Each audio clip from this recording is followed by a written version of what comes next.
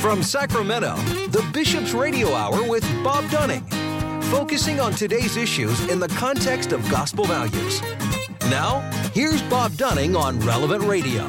That's me. Welcome to you on this beautiful day the Lord has made. Appreciate you all being with us on the Bishop's Hour. Indeed, this is the day the Lord has made. Let us rejoice and be glad in it. Today, we are glad to welcome in Keith Martin, who is the principal at the great St. John's Notre Dame School in the city of Folsom. Keith, good day to you. Good afternoon. How are you? Good afternoon, indeed. Yes. Appreciate you taking the time to be with us. Must be a busy schedule very early in the school year. Yeah, we just finished up the first week of school, and busy is an understatement, right? Between the back-to-school night events and barbecues, and leave it to us to go ahead and throw our first big fundraiser of the year the same week. And we exceeded our goal as a school jogathon, and the little ones all the way through the 8th graders secured pledges and jogged laps, and it was a community event, and we exceeded our fundraising goal by $10,000. Oh, my goodness.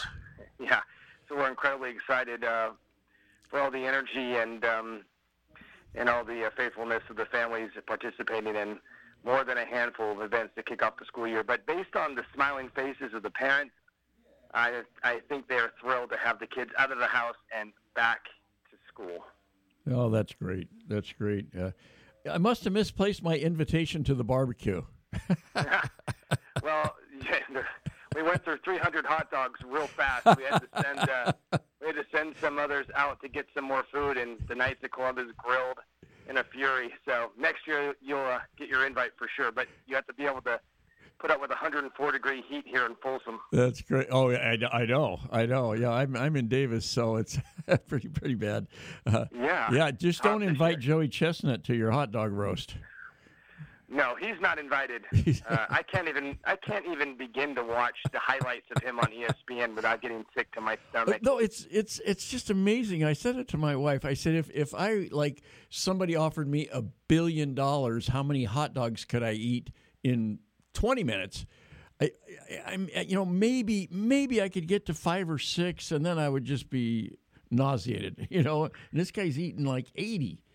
No, I don't know how he does it. I have 2 dogs at a ball game, and then I'm not sleeping that night because of indigestion. Yeah, exactly. Well, I remember jogathons with one of my daughters who she loved to run, but when I think she was third grade, it was years ago at St. James in Davis, and they had kind of 2 different divisions, and one was running really around. They didn't have a track, but something like a track, the perimeter of the playground, and then the lower division was running kind of lower. But I thought she was running the big one, like a quarter mile. And I think I said, "Oh yeah, I'll give you $10 a lap," figuring she'll maybe do 1 or 2. They had them running around the third graders around the basketball standards. I'm still paying for it. I was going to say that's a pretty penny. Well, can't take it with you, right? That's right. You can't take it with you, and it all went to a good cause. Yeah, indeed, yeah. And we've been eating hot dogs and beans ever since. I'm so sure. The jogathon event is incredibly fantastic. The school, I came to St. John Notre Dame in 2014, and we used to do a marathon, like a true marathon. Wow. And we'd reserve some of the different jogging and biking paths over here in Folsom, of which there are plenty. Oh, there are. Behind the City Hall and the zoo. And I was so amazed by the students being able to run those 3Ks and 5Ks, and the parents who would run with them. But something was missing. It was the intimacy of our community within our own school site, right? And right.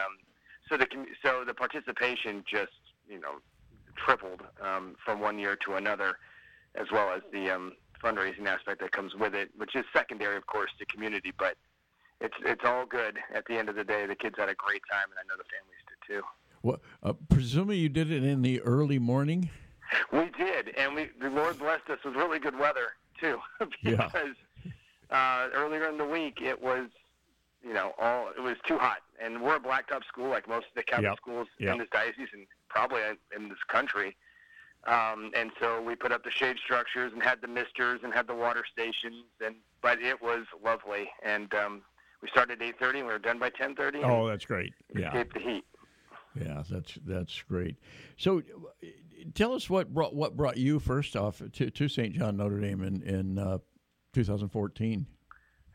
Yeah, so my family and I, my wife and I, our oldest was 2.5, and we were living in the city of San Francisco. We lived in a great neighborhood over in what we call Laurel Heights, if you're from the city, and we were parishioners at St. Ignatius, which is the church attached to the University of San Francisco. We had a great life, but we could not afford housing there. I mean, could you imagine that, Bob, on a Catholic school teacher salary? You couldn't afford something in San Francisco? That's very hard to believe. And my wife does very well, thankfully. She's a CPA, but we couldn't make a home there because of how expensive it was. And so we had friends at the time who moved to Folsom, and it was a growing suburb. It's still a growing suburb, and we decided that this was an area. We were originally both from Sacramento, so we had family in Sacramento, and so it just made sense, right? Really good value for your home back then. Not so much now. It's just as expensive as the Bay Area out here. But at the time, and then I wanted to continue my service and mission work within the Catholic schools, and so there were only 2 up in this area. And the great Sue Haffman, my predecessor, was at St. John Notre Dame and offered me a vice principal job, and I had to teach history and religion with the 8th graders, which I swore I'd never teach middle school again. But I went for it. And 10 years later, I'm very blessed to be continuing to be a principal at this school and this great diocese, and serving 225 families and 357 students. So we're doing the Lord's work. Yeah. Were you teaching in San Francisco as well? I was. I had the opportunity to teach in the Archdiocese of San Francisco, the Diocese of Oakland. I also worked with the LaSallian Christian Brothers in Berkeley. So I made the rounds. I taught everything from primary school through high school, and was an administrator for part of that time as well. And at the same time, I was studying at the University of Notre Dame with the Alliance of Education to get my master's in educational leadership for Catholic schools. And so it's just an incredible journey in the Bay Area and to South Bend and back, and studying and teaching and being an administrator. I've always enjoyed the spirit and energy and ethos of Catholic schools, and obviously, who doesn't want to go to heaven, right? So this is a good place to start. So did you, presumably all your classes at Notre Dame were on Saturdays in the fall? You're darn right. No, I wish. There was a great program. It was a cohort approach. I was lucky. I was one of 22 selected in 2010 to be able to go and participate. The first ever participant from the San Francisco Bay Area, so from San Francisco along the peninsula. There were a few in the East Bay ahead of me. And I was really lucky because it was a mostly sponsored program, right? So at that time it was $65,000. And so I had to pay $5,000 out of pocket. It was a really great scholarship and sponsorships that Notre Dame can secure. And it was an incredible 3 years of rigorous academics. Notre Dame is no joke. Right. Oh, yeah. Yep. But it was one of the greatest experiences of my life. And, of course, a good Catholic boy. I grew up a Notre Dame fan and a Notre Dame family. And I'm wearing all Notre Dame apparel right now as we speak. But it was, what I learned there was transformative, and that's what we need in our schools now, are transformative leaders, transformative teachers to help the students to really to know the truth and to love the good. And that's what I learned at Notre Dame, and I'll continue to do that work wherever God calls me. Yeah, you may have missed it, but the St. Vincent de Paul, a couple of years ago, they have their annual dinner for the poor, one of their big fundraisers, and it's usually 600 or 700 people, in a big hotel ballroom, and they brought out Rudy, and got to shake his hand, and then got to interview him on the radio, and it was as promised, Yeah, I had a chance to meet him 3 or 4 years ago when he was out and doing a West Coast swing, and he spoke To a group of entrepreneurs in El Dorado Hills, and I scored an invite to that. And he was a very dynamic speaker. His story really resonates with anyone who comes from a blue collar family and wants to do better in life and wants an education and wants to be a part of a team, right? And none of this is surprising. A good Catholic family from Joliet, and understanding the importance of a Trinitarian experience, which is what you can get in sports. And no place better on this planet for that kind of community than the University of Notre Dame, in particular the football program. I'm always so impressed with the quality of student-athlete they have there, and then also the coaching representation. Yeah, I went to that game movie with my youngest daughter, who grew up. My oldest daughter who grew up being a Notre Dame fan, and we both cried. We just both cried in that movie, And I said, it is just we snuck into Stanford Stadium one time to see the Fighting Irish play, and it was. I remember having the experience years ago of going to the Coliseum to see Notre Dame play USC back when Notre Dame and was playing for number one and had just tied Michigan State 10-10 and had much grief about it, 1966, and made the mistake of going with my sisters who weren't really attuned to what time games start and things like that. Oh no! And so we had to park way away. We're walking toward the stadium. The game's already started, of course. And I hear this enormous cheer, and I'm going, not a first down cheer, not a completed pass cheer, a touchdown cheer.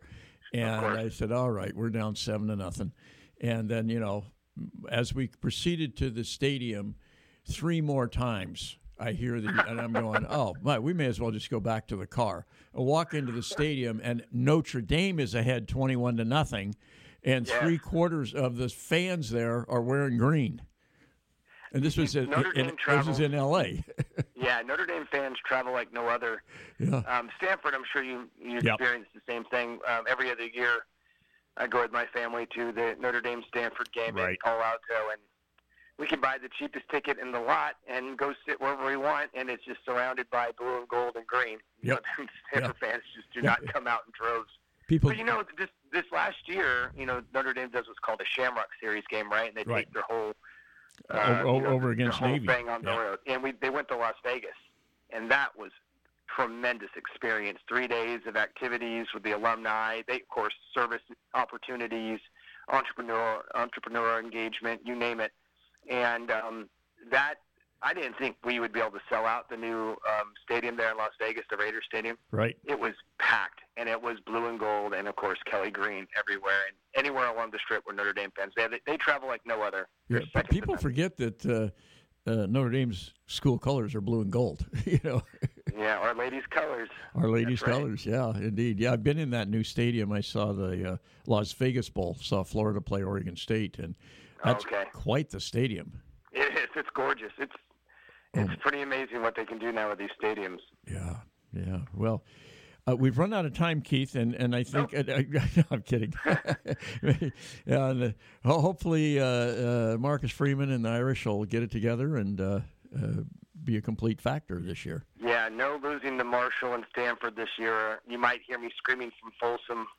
Oh man, some words that the Lord will not appreciate. But listen, I appreciate you having me on, and keep St. John Notre Dame and the greater Folsom community in your prayers. Well, I'm only kidding. We've got a few more minutes. Okay, never mind then. Well, keep them in their prayers, but never mind. Yes, we will keep you in your prayers. But tell us about the school, about your faculty, and the enrollment. It sounds like it's peaking up, huh? Yeah, it's really, first of all, Folsom, as you know, is a growing suburb. I think they're building upwards to 70,000 new homes here in the South of 50 project. Yeah, it's a huge project. It's massive. And there are a lot of Catholic families here. A lot of them have come from the San Francisco Bay Area, but now we're getting a lot from, Silicon Valley, a lot of out-of-state moving here to work for Intel and other jobs. So we're definitely a growing suburb, which helps. But ultimately, we are a force of good in the community, an authentic and joyful Catholic school, and that is appealing to a lot of families that want their children to have the experience like they did coming up, where there's still a structure and a discipline and an ethics and a morals, but most importantly, faith, right? They want their children to know and to love Jesus, and Mother Church, which is so important. And so I find and hire those teachers that understand the ministerial work of Catholic schools. And you have to search, but the Holy Spirit always provides. And we have a great group of veteran teachers and younger first year, second, third year teachers. Great ethos. We all get along really well. We're all practicing the faith. We all live our vocations as husbands and wives and daughters and sons and some of us grandparents, right? So family is very important to us. And so there's a really great sense of community as a result. And not surprising, the rigor is good because the teachers are happy and parents are happy because their kids are learning and making friends and experiencing everything that the church has to offer. Yeah, and the thing that's so wonderful about our Catholic schools, and like you say, I will never pick on our public schools. They're doing the best they can with what they're allowed, and but when my kids were at St. James, my two oldest kids, what I really enjoyed about it was even in math class, it was Catholic. I mean, it was. I understand that 2 + 2 is 4 in the Catholic Church and also out in the real world, but it's like that. It's more. It's not just okay. Well, we have a religion from 8 to 9 a.m. in the morning, and then it's just a regular curriculum like you would see anyplace else. It isn't. It permeates the whole day. It permeates the whole experience. You're absolutely right. The transcendentals, right, that are experienced in the different disciplines and different classes that the children and the different courses that the children study. Even the orderedness, right, and and the opportunity for the students to really wonder in awe, right, having those experiences, and so that's all. And then you get to experience the 3 great mysteries of the faith, right? We rise and fall, the Paschal mystery, experience community, and a Trinitarian experience, and of course incarnational, right? In fact, every subject is religious, not secular, because it makes you more in His image as you learn. So, really bringing all of those truths to the forefront are important, and it helps the students never ask that question. Well, why do I need to learn this? Well, right. You want to be like the greatest and the best, the truth. You want to be closest to Jesus. Learn these things. It makes you a better human being. Yeah, the spreading the faith. Conversion sometimes has become a dirty word in modern society, and like, I'm okay, you're okay. If you're trying to convert me, you're telling me there's something wrong with me, that kind of attitude. And the best I ever heard was somebody said, well, if you discovered a great new restaurant, wouldn't you tell your friends about it? Yeah, exactly right. Evangelization has always been a part of the universal church, and the school Sure. Is no different. And you're right.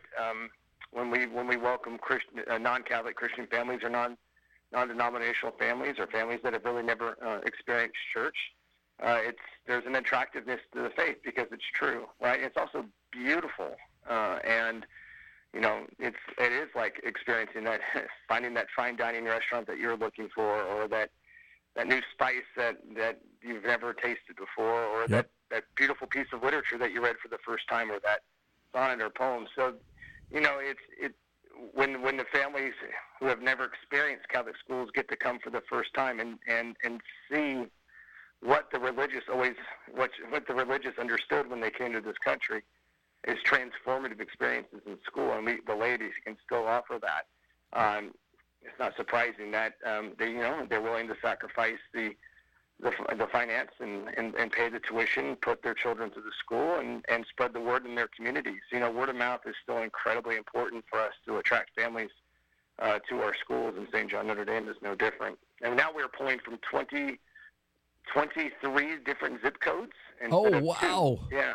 In 2014, we pulled from 2 zip codes, El Dorado Hills and Folsom, and now we're pulling from 23. We have families from Rancho Marietta, from Placerville, from Rockland, Roseville, and that's just a credit to the hard work and the faithfulness of the faculty and staff and the families. So you've got some kids that coming from one direction and they're complaining it's too hot, and you got other kids coming from another direction and it just snowed and they're having trouble getting out of their driveway. Right. No, we have snow, and then of course up here in the lower foothills we get the AQI issues, right, when we have our wildfire season. Right.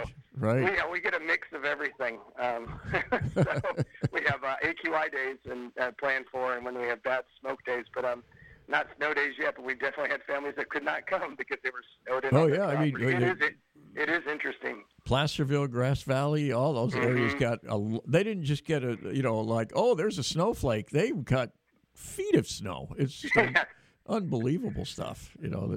I grew up in this area, and I've never seen anything like it. It's No, I mean, I grew up in Sacramento in the 80s and 90s, and floods were the thing then. Right. When the levees were having all sorts of issues, and I remember staying up late as a kid watching the news, going, "Oh, good! The river's only raised by a quarter of an inch in the last hour." And then, of course, over the last few years, you're just hoping for any drop of water. Yeah. This last year was great, and with all the rain we got and drive around Folsom Lake, and it was active this summer, which is great to see the community out there on their boats and enjoying everything that the outdoors has to offer. Well, Folsom Lake was always one of those lakes that the national news would focus about the western drought. You'd see pictures of Folsom Lake, and all where the docks were and all that, or Lake Shasta or Lake Mead. That's right.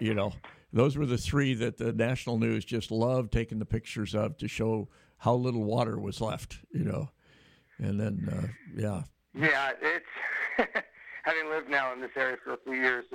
It's nice to see the lake full rather than driving by it, just being shock and awe of what is happening here. We need some water. But, the weather is so unpredictable. But right now, with the heat index the way it is, just trying to keep the air conditioning units going. Even we have all brand new ones at St. John, Notre Dame, but just trying to triage brand new ones to be able to function in this type of heat index to keep the classrooms cool.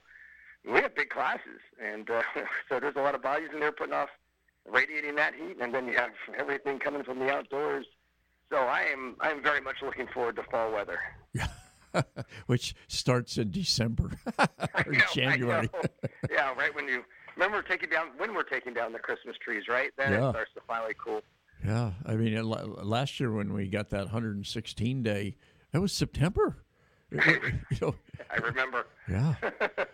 We did not go outdoors that day, and thankfully the air conditioning units were going. Yeah, we're going strong. But you're right. A lot of the air conditioning units in this area, they weren't meant to be on all day fighting that kind of heat. No. No, I have to tell you, coming from San Francisco, we lived there, my wife and I, for 15 years. So we became completely acclimated to San Francisco weather. So 70 and sunny, it was like, we're going to the beach, right? Of course. And to come here, it took me a long time to just get used to the consistent 80 and low 90s degree weather through the summer and the fall, and sometimes in the late spring. So I'm still, I love the air conditioning unit, and I'll never forget. We live in a 2-story house, and my wife was pregnant with our twin children, who are now 7. That darn AC unit went out twice that summer in the same week, and I thought for sure she was going to kill me. It's such a beautiful community here, and good homes and good people. But boy, we took a while to get used to the heat. Oh yeah. My mom, who grew up in North Dakota and then moved to Davis, when she got married and et cetera, and she never got used to the heat. You could just see it, and when I was growing up, we didn't have air conditioning, and it was just summer was just hot, Right. It's just. Well, I remember going to high school at Christian Brothers in the early mid '90s, and we didn't have air conditioning. Yeah. And so when we get 100-degree days, we'd all just be so excited because the brothers would close the school. They closed school, yeah. So we would pray. We would pray for those hot days so we could get out of there. But those of us that had sports, we'd have to come back. But, get a couple hours to yourself, put your study's done, grab some lunch, go find some place that did have AC. Of course, now the campus is gorgeous and has AC in every room. Yeah. Keith, as a principal, what is your biggest challenge on a day-to-day basis at St. John Notre Dame? Yeah, the greatest challenges are the financial sustainability, and even in a school as thriving as ours is with volume, right? And even when you budget conservatively and you have extra students, that's nice to create a buffer. But 10% of operating income is fundraising, and we're no different. And so we've grown beyond that now to the true work of advancement. I got a great director of advancement. I have a director that takes care of enrollment management.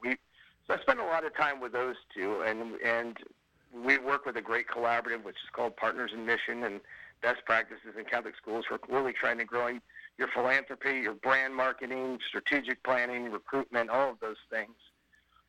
Because there is a business aspect to this, and you don't get a lot of that training, in your typical administrative programs for schools, right? Because you're trained to be an instructional leader. Sure. So Notre Dame, obviously, being a program that was built for Catholic school leaders, the program I was in, there was a lot of classwork and discussions and action research done around that. So I felt pretty prepared for those challenges, but they change so quickly, right? What worked in recruitment and marketing and philanthropy and relationship building and plan giving 5 years ago changes so quick because your demographic of whom you're recruiting changes so quick. So that is the number one challenge. And then, because we have aging campuses, St. John Notre Dame is 61 years now. Wow. And we bring it up to the 21st century over the last 5 to 7 years. And so you have to have money for that, but then you have to sustain it because, unfortunately, everything new is not built to last like everything old. Yeah. So I don't know why that's the case. So plant maintenance it would be second to finances. And so I don't think you'd ever meet a Catholic school principal that says they have enough time for their faculty and staff or enough time for their students because of those challenges of an aging campus and financial sustainability. But the most important piece that we work on a day-to-day basis is sustaining our Catholic identity too. And while I find that challenge rewarding, and I enjoy spending most of my time working to promote our Catholic identity, unveil our Catholic identity, to form faculty and staff and parents and students, I can see how that would be a great challenge for principals too, when especially if they lack resources, right, or facilities or enrollment. But at the end of the day, that's the most important thing we do. So the greatest challenge is financial sustainability. What keeps you busiest is plant maintenance, but the most important is the Catholic identity. Yeah, indeed. I remember talking to a superintendent of schools a number of years ago, and said, "Well, our number one goal is to get everybody to heaven." And I thought, "Well, that's just so perfect." Yeah, I mean, at the end of the day, that's what we're all aiming for, and that's we want to build a society of positive contributing members, but most importantly, saints. Yep. And that's built right into our mission statement. And if it's not aligned with that, then we don't do it. So do you miss the classroom? Or do you get into the classroom quite a bit? I do. I teach 6th, 7th, and 8th graders theology of the body. Oh, great. So I do get to go in there and work on John Paul II's great treatises, if you will, based on Genesis, and then to unveil real truth. And then this is the time to do it, too, where there's so much confusion out there that the world provides our young people so to come and have truth being unveiled through the appropriate lens of beauty and love. So I do get into the classrooms often and teach theology of the body. I will be completely honest with you. I do not miss the paperwork, the grading and reporting. Yep. But you do miss the kids. I mean, I know that sounds cliche and simple, but because I see them every day. But the relationships you build with students as a principal is entirely different than the intimacy of having your own classroom or teaching a particular subject, right, at the high school level or the middle school level. There's an element of sadness sometimes and envy in others when you see your colleagues in there engaging in good, Socratic discussions, right, or seminars, or just a teacher nailing a lecture and the students just enthralled by what they're learning, or a really cool group project. We have a really strong STEM culture at St. John Notre Dame, so the kids are building and making and coding and doing everything else, and you're stuck, answering the 200th email of the day. But I have to tell you, I find so much joy in being a school leader, because this is where you can really impart vision. This is where you can make the greatest change. Yep. And I like to think that God has blessed me with the skill set and the fortitude to tackle those challenges, and then create an environment where the teachers are really free to unveil the magisterial teachings and be creative and be disciplined. And so I experience a lot of joy through their success and the kids' success and the families. And but yeah, there are some days where I'm like, oh man, I would love to get back in there and teach them catechesis again. Mm-hmm. So the theology of the body really keeps one foot in the door for me, which I think is important. I think every administrator should teach something. But at the end of the day, this work is so necessary, and if God gives you a skill set for something, you should do it. And so I carry that cross, and I find a lot of joy in it. So where do your graduates go on to for high school? Yeah, that's a great question. So about 55% of our graduates this past year went off to the Catholic high schools in Sacramento. Mm-hmm. Historically, Folsom has been a really great school for Jesuit and St. Francis for whatever reason. I think it's probably just because the distance. It's a little bit of a shorter drive to 65th or to Watt than it is to get to Martin Luther King. Right. But we've had classes in the past where 70 to 80% went to Sacramento. But what you're seeing now, just speaking frankly, with the rising tuition costs of the secondary schools, and a lot of us have big Catholic families, the affordability just isn't there. So you're starting to see a lot of families stay and go local with Vista, Del Lago, Oak Ridge, and Folsom seem to be the big three. The big three, yeah. Mm-hmm. Yeah. So, and talk a little bit, just we've only got a couple minutes left, but about athletics there and the PAL and all that. The athletics are fantastic. We want to experience Christ in sport, right? And compete for Christ, compete for each other, and really allow the coaches and the athletic director to allow them to develop and to learn. So when I came to the St. John Notre Dame in 2014, we really didn't have a full-size gym. We didn't really have a healthy athletic culture to go along with our academics, our worship, and our service. And so what did I do? I went back to Notre Dame. I got involved with their Play Like a Champion initiative, which the PAL does as well. Right. But I went and experienced firsthand. Came back, brought in a new athletic director that saw eye to eye to me in terms of culture and vision. We got our gymnasium built. We trained our coaches and seen themselves as teachers and ministers, right? Implemented a strong culture of prayer, healthy competition, right? Because competition is necessary. And then invested in the necessary infrastructure, uniforms, supplies, equipment, you name it, right? The facilities we invested more in. And not surprisingly, we're now competing for championships, across all of the different sports. Mm-hmm. I think just most recently, our girls basketball team won the PAL championship 2 years in a row with a record of 60-2. Wow! And that's not by accident, right? It was a series of intentional decisions made to invest in athletics, mm-hmm. because so many of our students find God through sport. So many of our students were gifted with talent for sport, and they needed to develop it. And we just had to get the culture. Steady towards Christ, and not towards whatever else. Well, certainly, you look at almost any sporting arena in the country or in the world.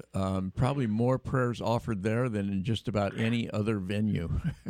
Yeah, and just the if you think about sport, and you think about, like I said, the rising and falling, that Paschal mystery land. You win games, you lose games. High moments and low moments. Frustration and joy.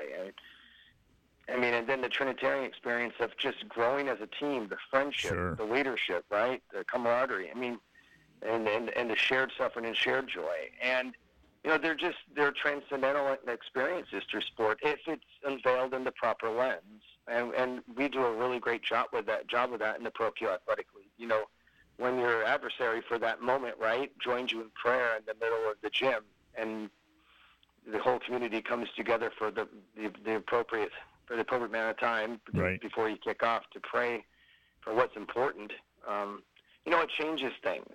And so our athletics are fantastic. I have a tremendous athletic director who continues to invest his time, talent into the program and inform himself in the Catholic way, and goes to Notre Dame every summer and studies with those across the country to see what they're doing best in sport and running their athletics programs. And then we'll continue to invest heavily into whatever the kids need to help them develop in the different sports. I will say, out here in Folsom, we have a lot of football players. Sure. So I would love, I would love for us to see us grow our flag football program a bit more at St. John Notre Dame. We'd love a lot of the kids play tackle football, but sure. We'd love for them to have the opportunity to see and experience flag football. Our girls, though, our girls flag football teams, I think. What is flag? Girls flag football is one of the number one growing sports, I think, in the country now. Yeah, and the CIF is sponsoring it this year. So, we have a lot of excitement around our girls this spring. They're ready to lace up their cleats and that's great. Go around the football. That is wonderful. Well, Keith, God's blessings to everybody there, and all our prayers go with you in this new school year. And say, if open invitation, if you got somebody doing something great there, as I know you do, somebody that could use some publicity or an event maybe coming up that you need, don't hesitate to give us a shout, and we get people on the air. Oh, we certainly won't. And Bob, it's always a pleasure to have this time with you. I always look forward to it every school year, a couple times. Great. Well, we'll talk to you again soon, Keith. Absolutely. God bless. Hey, God bless you too. Thanks so much. That's Keith Martin, the principal at St. John Notre Dame in the great city of Folsom. We'll take a quick break. Back with more on the Bishop's Hour right after this. This portion of the Bishop's Hour is brought to you by a grant from the St. Vincent de Paul Society. Drop by and shop at their thrift store, a beautiful, beautiful thrift store at 2275 Watt Avenue. Open Mondays through Saturdays from 10 to 8 and Sundays from 11 to 6. They also accept donations at the store, donations of furniture, appliances, clothing, books, everyday household items. Your donations help to fund the many projects of the St. Vincent de Paul Society throughout the Diocese of Sacramento. Do such wonderful, wonderful work, and the thrift store is one of the ways they raise the funds to help people throughout the diocese, and also many of their clients are able to access the thrift store for items that they need. You can give them a call. They will come pick it up as well, but you can give them a call. They're at 916-972-1212. And remember, again, the thrift store is open 7 days a week at 2275 Watt Avenue right here in Sacramento. Well, Bishop Soto refers to Christ the King Retreat Center as the jewel of the diocese, and indeed it is. What a beautiful oasis it is. It's located in Citrus Heights, right in the hustle and bustle of the city, and you feel like you're getting away from it all when you turn off the main road and just come into Christ the King Passionist Retreat Center. Christ the King has served Northern California and the Diocese of Sacramento for over 60 years through parish weekend retreats, individual spiritual direction, and a variety of other programs. For information on all the programs that they offer, including residential programs, give them a call. They're at 916-725-4720, or you can visit them at 6520 Van Maren Lane in Citrus Heights. And we certainly thank the St. Vincent de Paul Society and Christ the King Passionist Retreat Center for their fine and long-standing support of the Bishop's Hour. This is James McCormick, President and CEO of the Sacramento Choral Society and Orchestra. You're listening to the Bishop's Hour with Bob Dunning. Thanks, James, for that wonderful introduction and for all the great work you do here in the Sacramento area. Well, we're pleased to welcome in Rabbi Seth Castleman, the Executive Director of the Great Exodus Project here in the Diocese of Sacramento and the whole Sacramento area.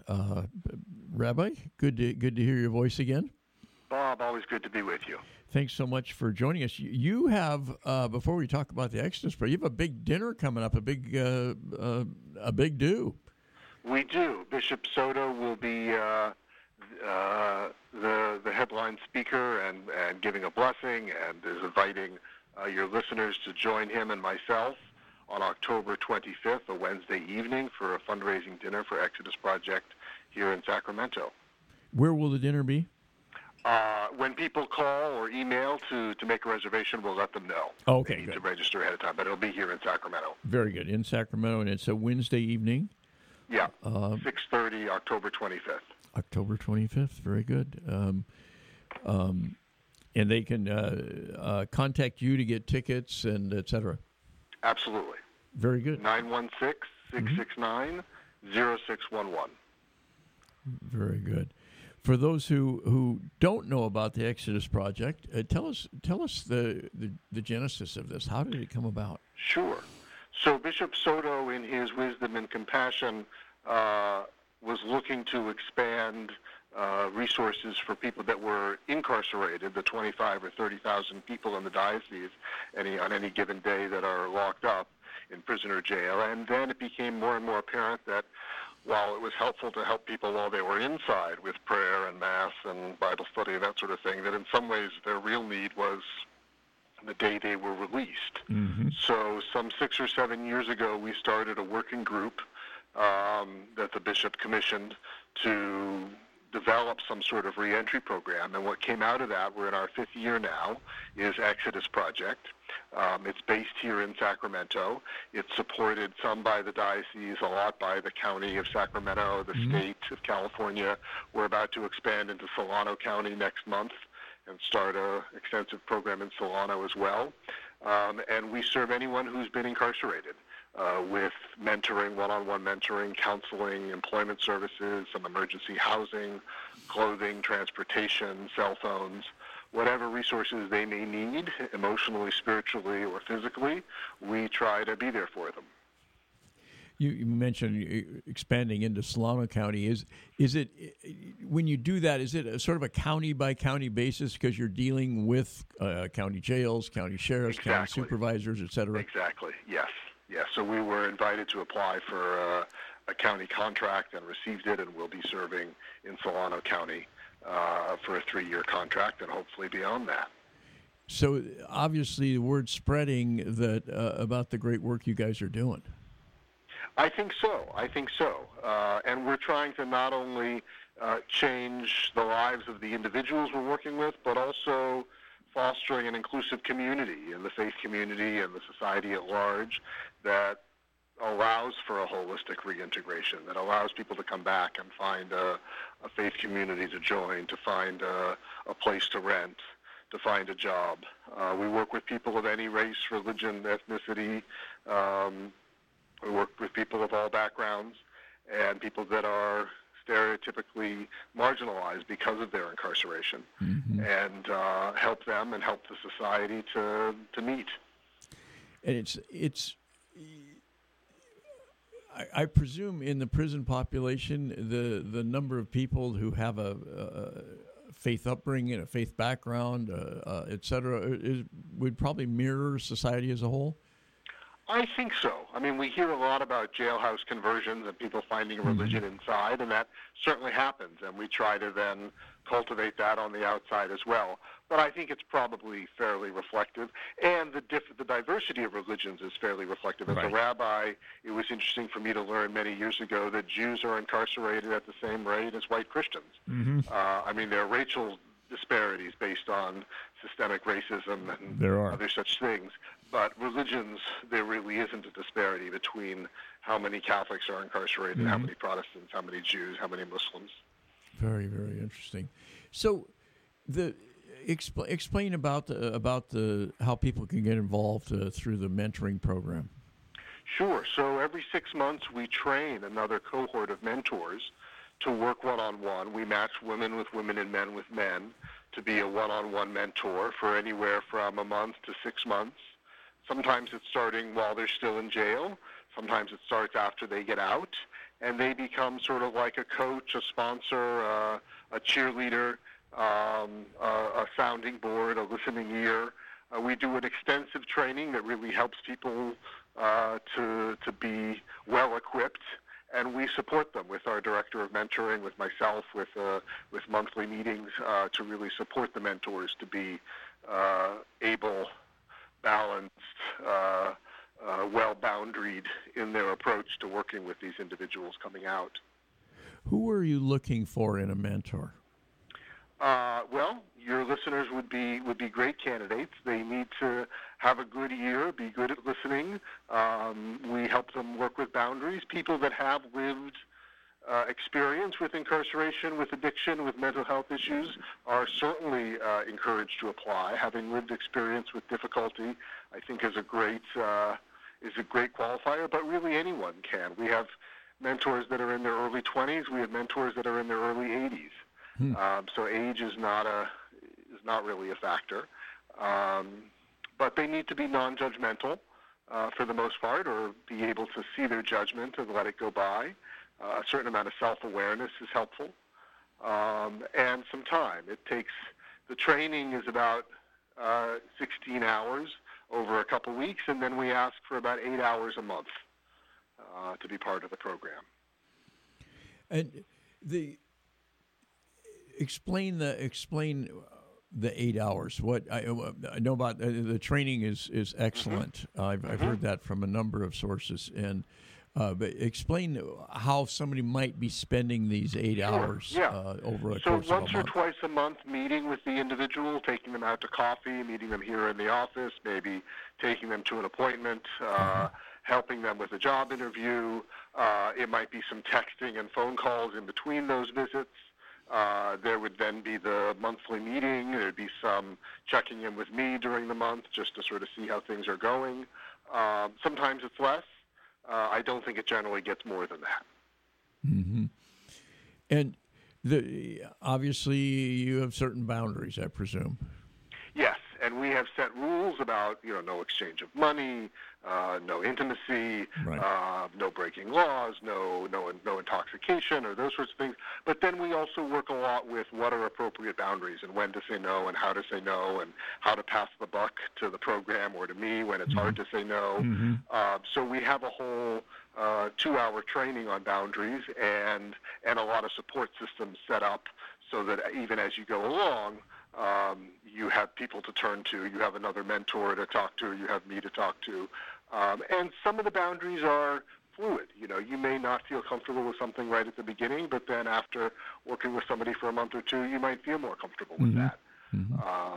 So, we work a lot with boundaries. Are you, obviously, you're dealing with the whole person and you're trying to reintegrate them into society in a productive, healthful way.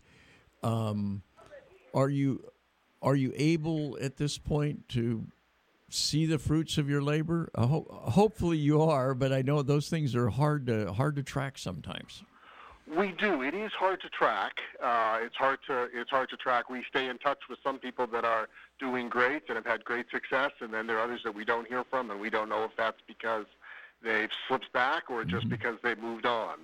I got a call from one individual yesterday from state prison who unfortunately is back in prison and really struggling. But he also said, Exodus Project and his relationship with me was the best thing in his life right now, and how appreciative he was, and that he looked forward to coming back to us in a couple months when he gets out, and would we be here for him? And so we often hear the appreciation and the good results, but there are also others who continue to struggle. Mental illness and addiction are two of the big demons on so many people's shoulders, especially for those that are coming in and out of jail and prison. Are you able to say yes to somebody like this? Or are there times when you have to say no? We can say yes with some resources to pretty much everybody. Only some qualify for our emergency hotel. We certainly want to keep our mentors safe, and not just physically safe, but also emotionally feeling safe. So I wouldn't necessarily match everybody up with a mentor, depending on the case by case. But we can pretty much always offer some resources. We have a counselor here who does counseling. We have employment services. So we rarely, if ever, have to turn somebody away. Wow, it sounds like it. it would be a very rewarding program for somebody who gets involved in it as well. Yes. Yes. I know one of my college-age daughters at UC Santa Cruz got involved with a program through UC Santa Cruz at Soledad, and was just, she still talks about it. It's just how she connected with these people on a human level, and they weren't just sort of numbers or somebody who's incarcerated. They were real people, and she's very interested in, at some point when she gets settled, to getting involved in the Exodus Project. That's exciting. I had a meeting yesterday, and there was a mentor there, a devout Catholic woman from just east of Sacramento, and she recently retired and started Exodus right when she retired, went through the training about 2 years ago, has been working with somebody. It's usually a 6-month maximum, but they've worked together for about a year and a half, and it's been going gangbusters. And her mentoring with this young woman, and she said, to my delight, she said it's been the most valuable volunteer work that I've ever done. Oh wow! And it's really, she said, it's transformed her life as much as it's transformed the life of her mentee. So, Seth, what are the biggest challenges for you in your position? So we're always looking for more mentors. We're always looking for additional funding. We're always looking for additional employers who are willing to give people a second chance. So your listeners could help with any of those, with donations. We have plenty of people from the diocese who give monthly. We have others who give a one-time gift or an annual gift financially. We have people that donate cars. Sometimes we sell them and take the funds to run the program. Sometimes we pass the car on to one of our clients who needs to be able to get to work and back. So finding good mentors, finding good funding, finding good jobs, I would say would be three big things. We're trying to reopen our transitional houses so that we can offer more ongoing housing, and that, of course, takes funding. How receptive are employers when you first approach them? Well, the silver lining to COVID and the aftermath has been the employment market has been really strong. It has. So we have a great employment specialist who helps people find jobs and always has a big file folder of good jobs. It's not for every employer, but there are plenty of employers out there who will hire our clients, and we work with them in an ongoing way even after they're placed. Now, these, I presume, this is voluntary on the part of the person who is incarcerated and about to get out, or is already absolutely. out. Is nobody in the prison system is saying you have to do this program. That is true, although we have a contract with the public defender in Sacramento, and we pick people up from the jail that are released pre-trial, and sometimes the judge is on the fence about letting them out, and the public defender will say, well, what if they go to Exodus Project? And the judge will say, oh, well, if they'll go to Exodus Project, I will let them out right now. Right. And then we'll go and pick them up and bring them down here. A little bit of a carrot and a stick, but... Exactly, exactly. But still, something that it's provided as a choice. Exactly. Yes. How do you get the word? Do most people that would be potential candidates for the Exodus Project, are they getting the word? How do you get the word out to them? The word is out there. I used to go into the jails a lot more and give presentations, and now the word is on the units, and the word is out there. We have a lot of homeless clients, so it spreads that way as well. Probation refers a lot of people. The public defender refers a lot of people. And then people just come in word of mouth. Very good. So you mentioned donations. How can people make a donation, whether it's one time or ongoing? Sure. So our website, you can get to we're a part of St. Vincent de Paul of the Sacramento Diocese. And you can get to our website at exodus-project.org. So EXODUS. And then a dash, a hyphen, project.org. There's also a link on the diocese website. So if you go to the diocese website and you just type in the search Exodus Project, it should get you to a page for us as well. Or, of course, you can call us at 916-669-0611 to make a donation, to find out about mentoring, or to join us on October 25th for our annual fundraiser. Very good. We usually have a couple of our participants speak and share their personal experience. A couple of our mentors speak and share their personal experience. It's often a very moving event. Very good. Again, October 25th. It will be in Sacramento, 6:30 p.m. Phone number 916-669-0611. Rabbi, always a joy to talk with you. Thanks for the great work you're doing. You're definitely out there in the Lord's vineyard doing the Lord's work. Thank you, Bob. Appreciate you and appreciate all you do. Thanks so much. God bless. We'll talk to you again soon, I hope. That's Rabbi Seth Castleman, who is the executive director of the Exodus Project. It's through St. Vincent de Paul, really a project of the Diocese of Sacramento, and it's changing lives, it's saving lives, it's really, really helping people. And if you want to get involved, you just look up the Exodus Project, exodus-project.org. And I think this dinner will be obviously something that it's a fundraiser, but it'll be a very moving event as well. Again, to get tickets to that, 916-669-0611. That's going to do it for us for today. Thanks for listening, everyone. God bless. This portion of the Bishop's Hour is brought to you by a grant from the Mercy Foundation, enriching lives in the Sacramento region through Sisters of Mercy ministries in healthcare, education, housing, and the care for the poor and elderly. For the Mercy Foundation, philanthropy is one of the most powerful expressions of compassion and love. Just as many people in our community need a hand, countless others are reaching out to them with comfort and hope. You can express your care and concern for the less fortunate with a gift to the Mercy Foundation. You can give them a call, 916-851-2700. That's 916-851-2700. And you can be confident that fully 100% of your contribution will support the Sisters of Mercy Ministry or ministries that you choose. And what a wonderful treasure Easter's Catholic Books and Gifts has been for all of us here in the diocese as they transition into new ownership and management. They continue to offer wonderful workshops, wonderful resources for the Catholic community throughout the Diocese of Sacramento.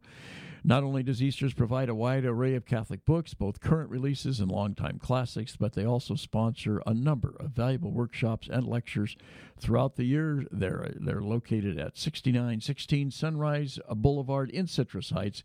Give them a call, 916-338-7272.